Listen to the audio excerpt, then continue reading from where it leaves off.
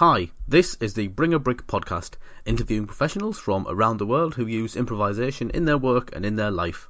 I'm your host, John Cooper.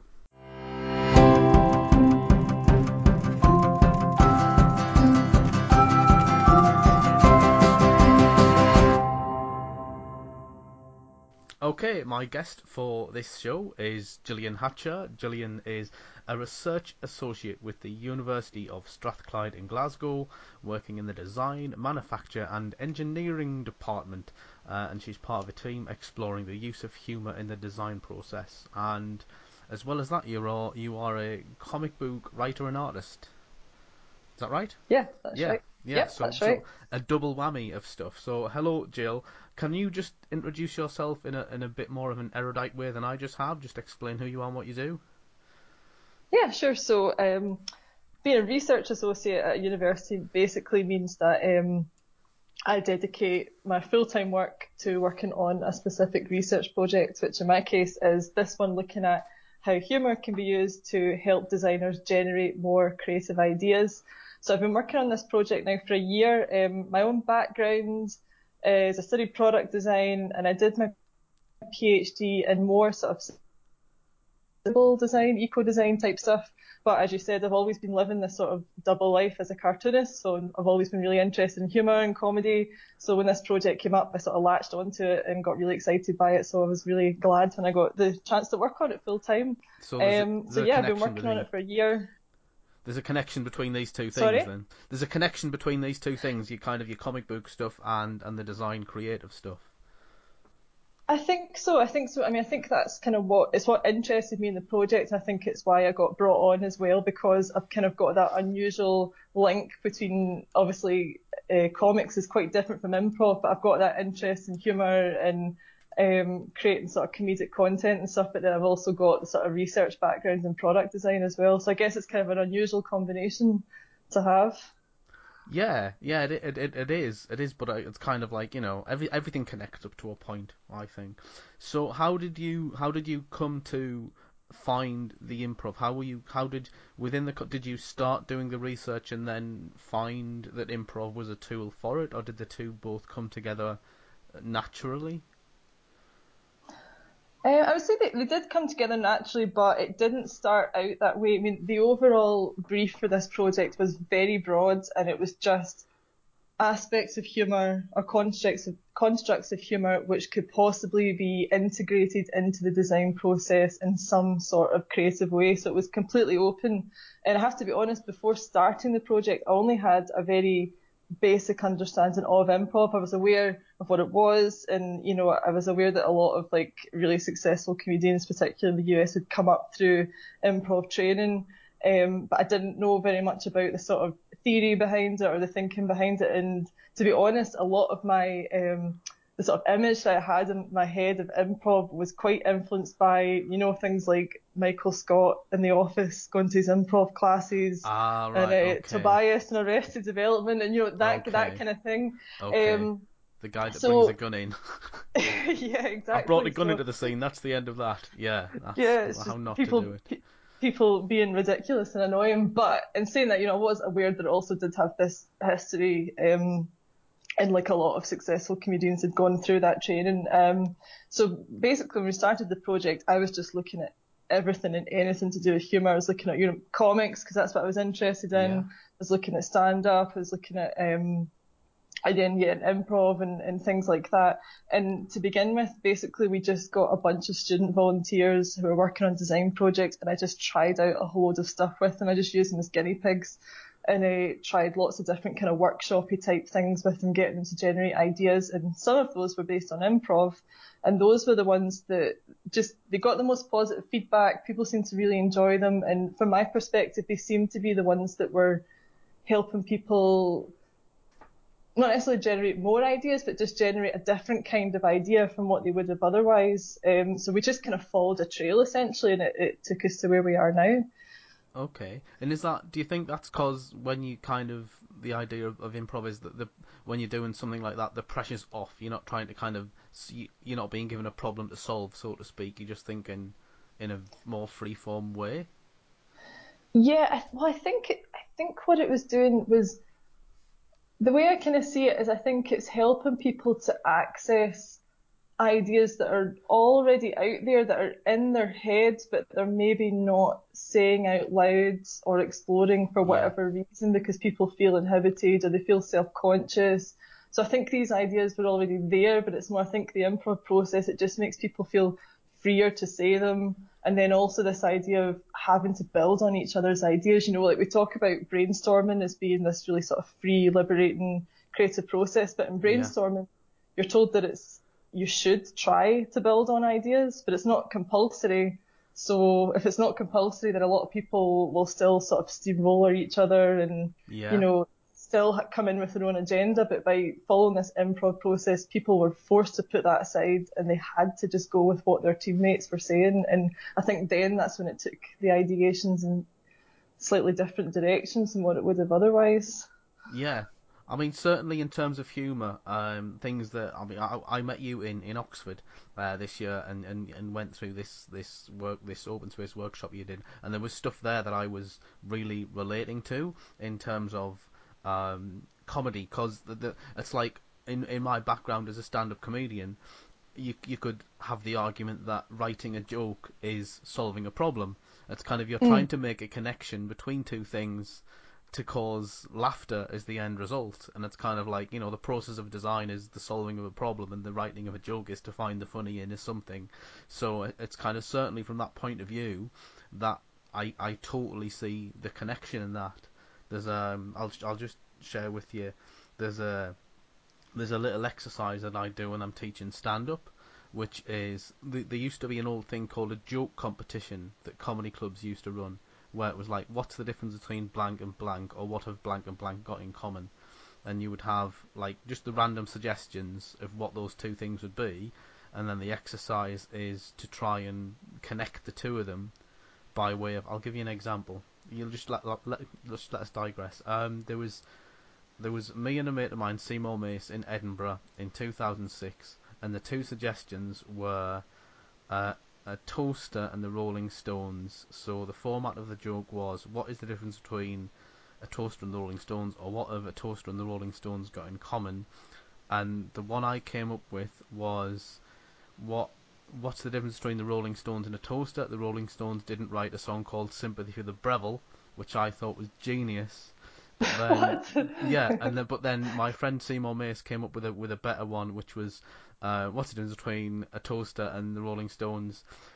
Nobody murdered anyone by throwing Ronnie Woods in the bath, which was funnier, and that kind of it's. I mean, though that's maybe I'm going off at a tangent, but to my mind that is you're kind of improvising, because you've literally just been given two suggestions that you've then got to work with, and it's not necessarily about being funny. It's about the process.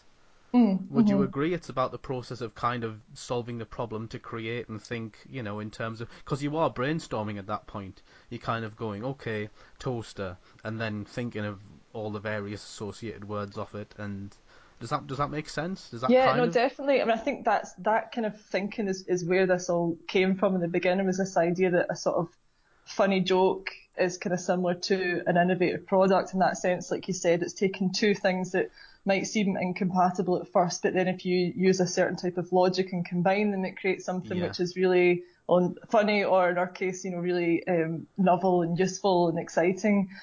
So our thinking was, okay, if we're saying that sort of jokes or funny jokes are a little bit like creative products, let's look at the kind of processes that comedians use to create funny jokes. Could we follow similar processes to create innovative product ideas? So it's not necessarily about, in fact, it's not really about creating funny product ideas at all. It's more just about following that process and yeah. It's the seeing actual what comes out of it. the thinking process with which that comes about. Um, Mm. so because you put me onto when cause stuff that I'd never heard of before but made perfect sense. There was like the Barry Kudrowitz in MIT. Yeah, He, yeah. he did what was the workshop he did? Was it design comedians and designers? Yeah, I think it was improvisers actually. Okay, I think he called them comedians, but I think they were improv comedians, all right, and design students got them to brainstorm the same design problem and then rate each other's ideas. And I think in the end of it, the comedians or the improvisers, they didn't just come up with more ideas than the design students. They actually got their ideas rated as being more creative. So Okay. Can you give us are you or is it top secret? Can you give us an example of like an exercise or something that you kind of work on at the minute, or there's something that you've worked on as an exercise that you've given students, yeah, of or course. is it confidential? No, it's not really confidential. I think, well, I mean, at the beginning, some of the stuff we were just kind of trying out all sorts of things that maybe more resembled sort of improv games. So we did things like like build a machine where we got the students to make a machine during the sort of improv game, and then they had to somehow sort of retroactively apply that to their design problem, and we Ah, I did see. things like that. But the way our sort of research has gone now is we've kind of developed this one single method, which is kind of taking ideas from improv and then applying them more to sort of brainstorming situations. So it's all Okay. about starting off with yes and getting people to actually say yes and out loud, because we found that with the designers, because it's all very new to them and stuff, it just kind of helps get people in the right frame of mind. Sort of, so yes and building on ideas, and then heightening, so selecting one unusual idea or picking one from that batch and then asking if then, so the sort of UCB approach of saying if that unusual idea is true, what else could be true about this product, and trying to take that as far as they can as a kind of, I don't know if that makes sense, Yeah, me yeah. explaining it like that, but that's kind of, so it's quite structured actually, even though it is improvising. It is. It's But kind of that's, a. It's kind of that connection between those two things. You can have something like, and this again is just my brain.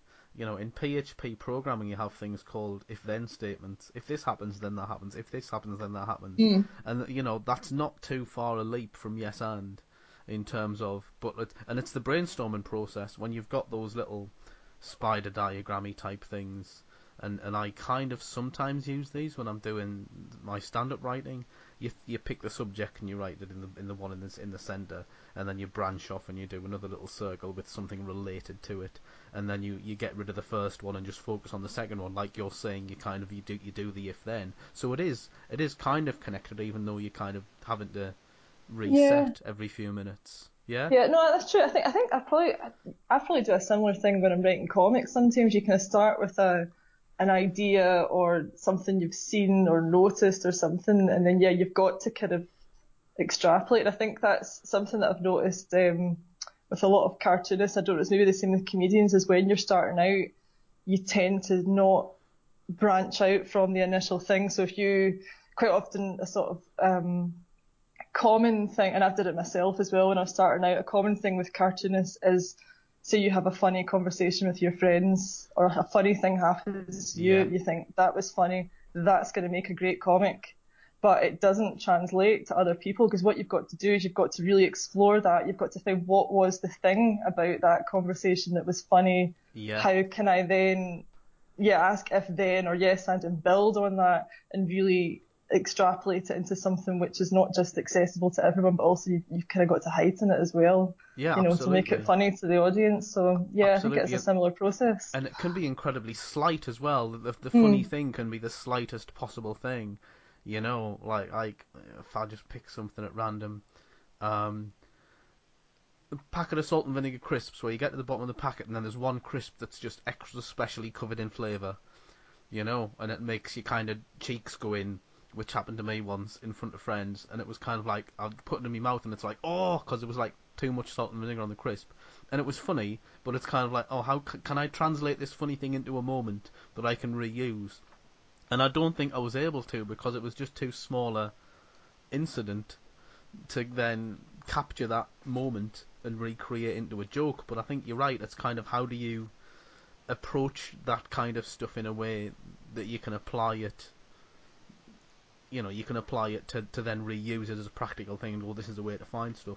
Do you, when you're doing are your comics improvised? Are you doing panel per panel, or do you plot ahead? Well, the sort of normal way I would go about it is it's plotted ahead and it's very sort of planned, and it goes through all these sort of editing processes from when you first do the wee thumbnails to you then, like if it's a longer thing, I'll write a script, and then even Yeah. as you're drawing it and stuff. But I'm also really into improvised comics, and I hadn't even realised that it was fully improv until I started studying all this stuff. But another thing I do like to do is, you ever heard of a comic jam? I which have is, heard of a comic jam, yeah, yeah. I'm a bit obsessed with comic jams, and anybody who wants to do a comic jam with me, I'm totally up for it. But it's basically where you might start with like a one-word suggestion or an image or an object or something, and everybody in the group just draws the first panel to a comic, whatever it makes them think of. Do that for like 5 minutes, and then pass it to your left. Then you've been given a brand new comic with one Right. panel, and you've got to decide what happens to the second one. So basically, you're just passing it round. So it's kind of like an improv scene, but incredibly slow and less sociable because everyone's sitting in silence, like scribbling away. But in the end, you get a similar result where you get these stories that nobody would have imagined on their own, and some of them don't make very much sense, but sometimes you'll hit gold and get something which is fantastic. I think I did one of those, and I'm just dipping right back into my memory to Newcastle Comic Art Festival in 1997, which is a long time ago, and I think we did one of those. I think one of the guys ran a comics jam, now that you mention it, but no one used the words improv at that point. No, no, no. It's only been since doing this project that I've realised, oh, that's what we're doing when we're doing those comic jams. It's improvising. Yeah, when and something in prepping my notes, because I do comics. I don't really talk about it because this podcast is more about improv, but obviously we're on the subject. When I was a kid, I did comics, um, and I literally at start at the beginning of the page, drew a panel, draw something that happened, drew the next bit, drew the next bit, drew the next bit, and it just went. And when it went off to the page, I just got a new bit of paper and started again. And I would never have called it improv because that was just a kid's imagination when you're young. But obviously, that's the bit we're trying to get back to when we teach improv is the sense of play and that sense of just organic process of creating and not Yeah, not putting any pressure of expectation on yourself. yeah. Uh, I remember my brother, when he used to make comics when we were kids, he would draw the speech bubbles before he put the text in, and then he would just keep Excellent, extending them and extending them. excellent. So people would have these like multiple speech bubbles coming out of their mouths. Oh, they're going to say this and they're going to say this. That's Yeah. amazing. That's amazing. Okay, I'm going to counterpoint this then. Oh, I'm going to use a fancy word as well. If you're doing this, the going back to the research stuff that you're doing, Mm. if you're applying improv to it, how then do you measure what it is you're doing? How do you measure the outcomes? Is it just an organic process, or do you have a particular set of whatever you call them metrics in order to establish how to get where you're going, so to speak? Yeah, well, that's kind of the stage we're at just now, actually. I mean, so far, because it has been a very organic process so far, and like I said, we started with a completely open brief, not really sure where we were going with it. And so far, it's been a kind of mixture of feedback from the participants and my own field notes and observations and recordings and things like that. So it's been very sort of qualitative so far. But that is the kind of stage we're at now, is that we would like to apply this under not, I wouldn't quite say controlled settings because you can never do something fully controlled with this kind of thing, but slightly more controlled settings where we could actually measure some sort of output.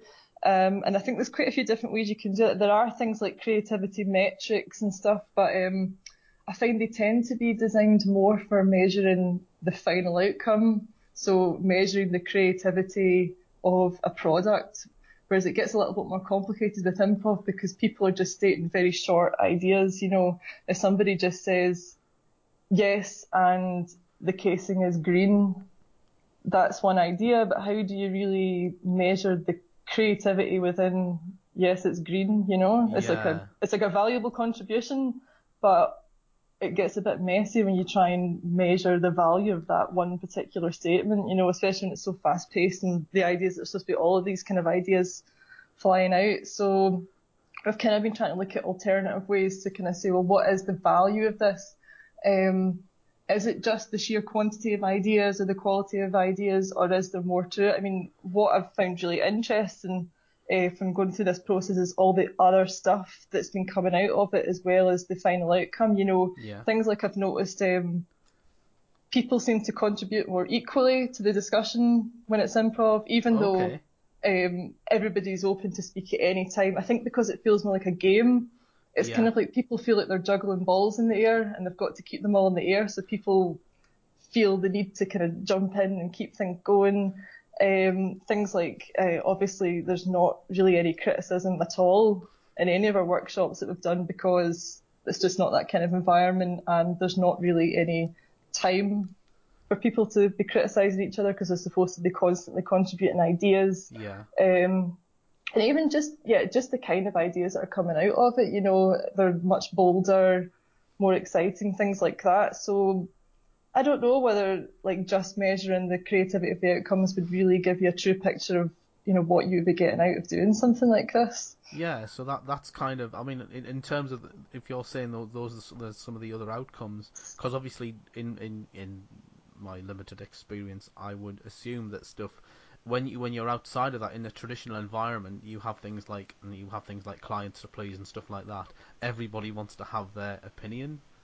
Is that a thing where it's kind of like, but I wanted like this, but I wanted like that, and the hierarchy? You say there's no hierarchy there because everyone's working equally, and that must be valuable, because I would assume when there is hierarchy, it's kind of like who makes the decision, and if everyone's making decisions, then there is less pressure Yeah. and kind of less individual assertion of who wants to be right, so to speak. There is no right. There's just what works, and then the next thing.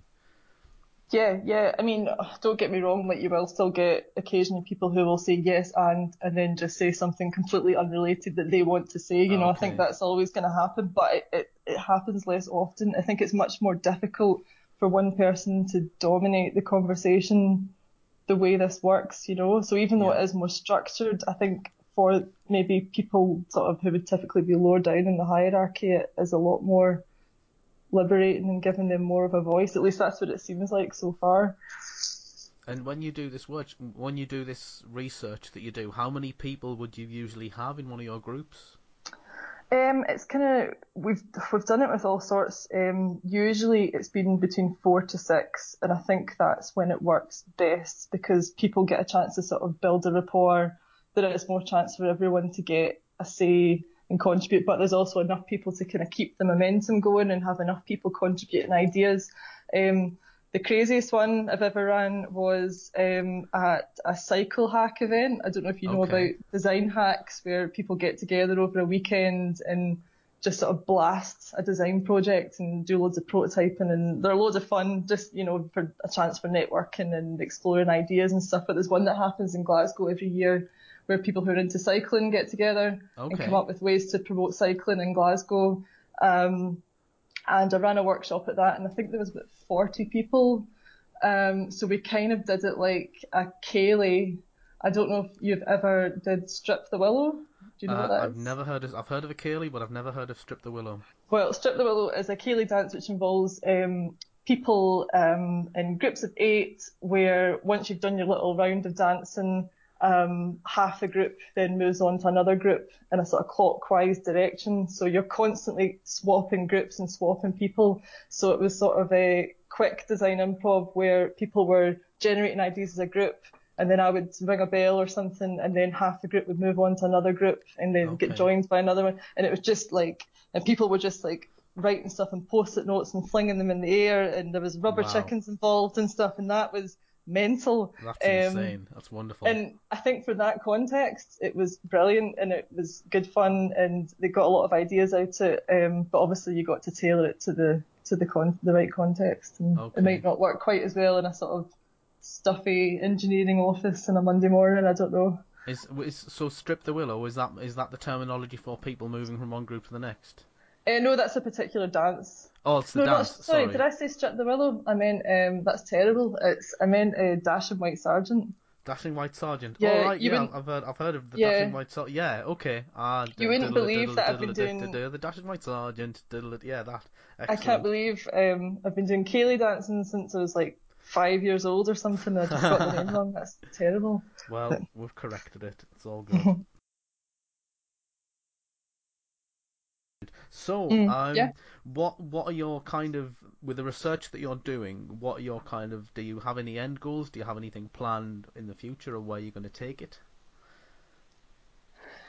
Yeah, well, this is a very short project. It's only 18 months and Okay. we're 12 months into it. So it's kind of coming to an end. That's where we're kind of now at the stage where we've got this design improv method. It's sort of been validated to a certain point, and we want to take it into a few companies and, like I said, try and sort of test it under slightly more controlled conditions and get some sort of conclusion out of it, I guess. But then hopefully, fingers crossed, the idea is to then get a little bit more funding, promote it a little bit better, and also kind of develop it into something which can be used more widely. So Yeah. at the moment, it very much relies on having a facilitator. Me, essentially, it relies on having a facilitator there who knows what they're doing, can guide people through the process. But obviously, there's limitations with that, which I Hmm. guess is the case for a lot of applied improv stuff because it is so reliant on having the right facilitator there.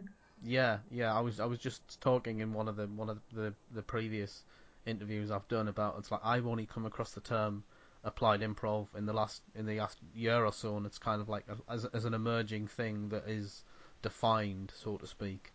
I've heard of improv for a long time, but it seems like applied improv is a term that is, I don't know if it's recent or not recent or just not as well known, but certainly the applied improv network, the work they're doing is really good in terms of promoting this as a thing, so to speak. Yeah, yeah, but I mean, I think the impression that I got when I was at the conference in Oxford is that a lot of it still does depend on sort of specialist workshops and training courses and sort of very sort of intense sort of one-to-one interactions with someone who's a professional or trained in improvisation to some extent. Yeah, So I kind of one of the things that I'd be interested in looking at as well, how can you keep the good parts of that but make it more widely accessible, if that makes sense? You know, whether yeah, it's some sort of online resource of some kind that people could use independently without necessarily having to, put a day aside for someone to come in and run a one-off workshop with them. How can we create something which could actually be used by companies on a much more regular basis? yeah, yeah. I know that. Yeah, I totally get that. I mean, part of the reason to just put content out there saying this is work that people are doing, as just as an advertising thing, really, to just say this is people who work in improv talking about the work that they do. Um, I'm just going to digress Mm, a bit more and talk about your comics then, because I am interested in the comic stuff sure. that you're doing. What's the comic that you work on? Does it has a title? Well, my own stuff, I kind of tend to do sort of one-off shorts. So probably the best known book that I've done, I had a book that came out a couple of years ago called The Beginner's Guide to Being Okay, Outside. And it's probably the most successful thing I've done, and it's probably the least humorous thing I've done, actually. It was a slightly more serious story about a teenager sort of experiencing nature and wildlife and that kind of thing. But the other thing which I do in Glasgow is I run a group called Team Girl Comic, which is a women's cartoonist okay, collective. We've been running that for about 7 years now, and what we do is we bring out anthologies of our work. Used to be 3 times a year, now we just do one big bumper summer issue, and that's just like collections of short stories, mostly humorous, but some people do more sort of serious stuff, autobiographical, that kind of thing. My stuff tends to be yeah, quite okay. silly. That's really cool. So yeah, just going back to what you were saying earlier on with in terms of your comics, how much is scripted and how much is just kind of running with the idea? Usually it's scripted, at least to some extent. It depends what it is. I mean, if it's just a little literal sort of short comic strip, 3 or 4 panels, I'll maybe scribble something barely legible in my Okay, notepad and then just go for it. But if it's a longer thing, which is going to be, 4 pages long or even 20 pages long, then I will go through at least some sort of scripting process of, beginning with just sort of scribbled notes, a kind of more structured script, and then I'll do the sort of panel layouts and things, and it kind of changes with every stage, even to the yeah, point where you're inking over the pencils that you drew, you can still end up changing things yes, or editing the script and stuff. It's always changing up until the last yeah. moment. Even with the power of Photoshop, you can still change things after it's all been, Yeah, drawn and yeah, scanned yeah, in. yeah, But yeah. It's that point. um, It's kind of like when are you happy with it? Is it in its final form? And that's the other question I was going to ask you. Do you do pencils underneath, or do you just go straight to inks? Because I've been trying to work quicker in some of the stuff that I've been doing, so I've been challenging myself. And I even went back to life drawing a few months back, with it, and oh because the yeah, whole point was when I did I find that because I get so kind of caught up, I'll go really finite with the script. I don't spend as much time on if I'm doing stuff. I've just done this present yourself book, but anyway, I'll do the pencils and keep the pencils really tight, and then keep the inks really tight. And I needed to loosen up, so I went to the life drawing class, bought the biggest, thickest bits of charcoal I could, and just great bits of paper, because I remember an old art lecture of mine, and it's very much about kind of you just commit to the line and you just draw it. So it's kind of like you can't fix it once you've done it, because it's charcoal, and once it's down, and you can work with it to a degree, but it's all about, it's a confidence thing. It's kind of like, when you're being Yeah. really light with your pencils, it's kind of like you can start with the pencils really light, and then when it's just about right, you work it in a bit more. And just little exercises like getting confident with lines and going straight to inks. So it's kind of like when you go straight inks, it's kind of like when you lay the line down on the page, that is commitment. And learning how to just kind of, not necessarily improvise, but it's kind of whatever this is going to be, this is going to be, and I can't fix it, I can't undo it. Like that's when you work in Photoshop, it's kind of like there is no level of commitment at all, because you can change anything and everything. But if you have a bit of paper and an ink pen, it's kind of whatever happens is going to happen, and you can't go back on it. And I like that level Yeah. of would I call it risk? Maybe risk. So yeah, I was just interested in Yeah. your view on that in terms of how you work.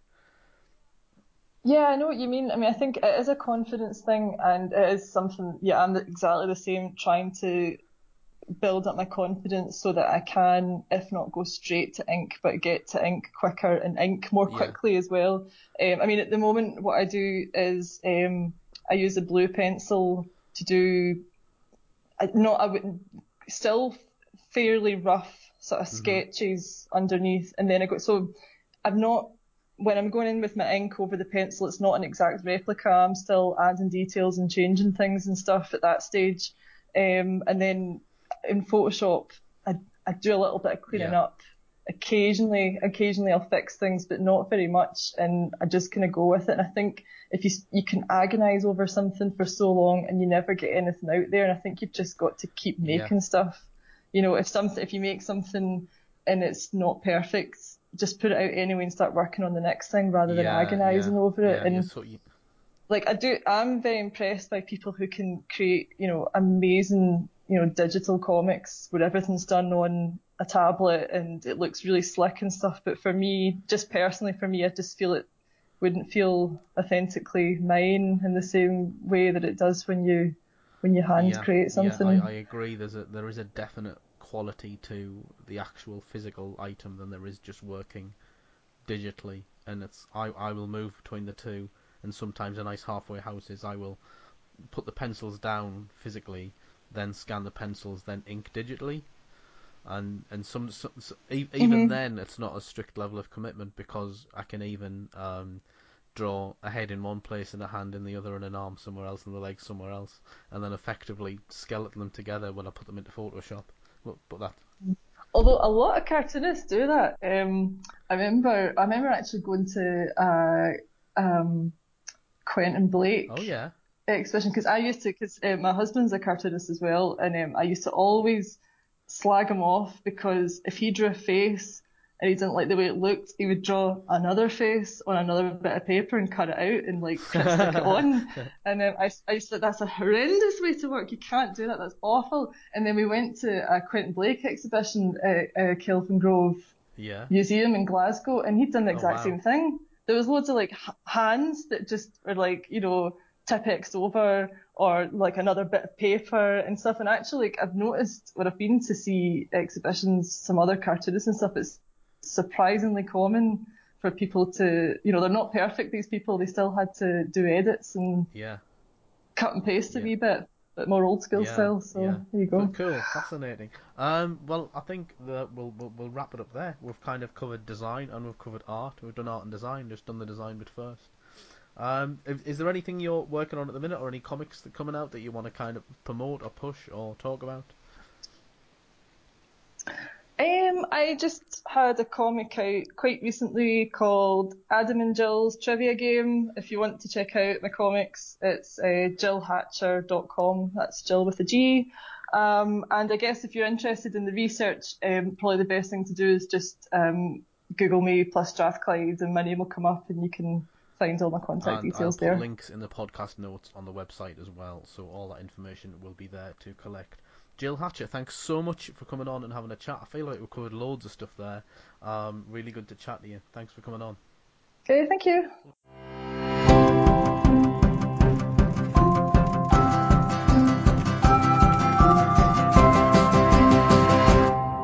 For more interviews, visit the bringabrickpodcast.com website.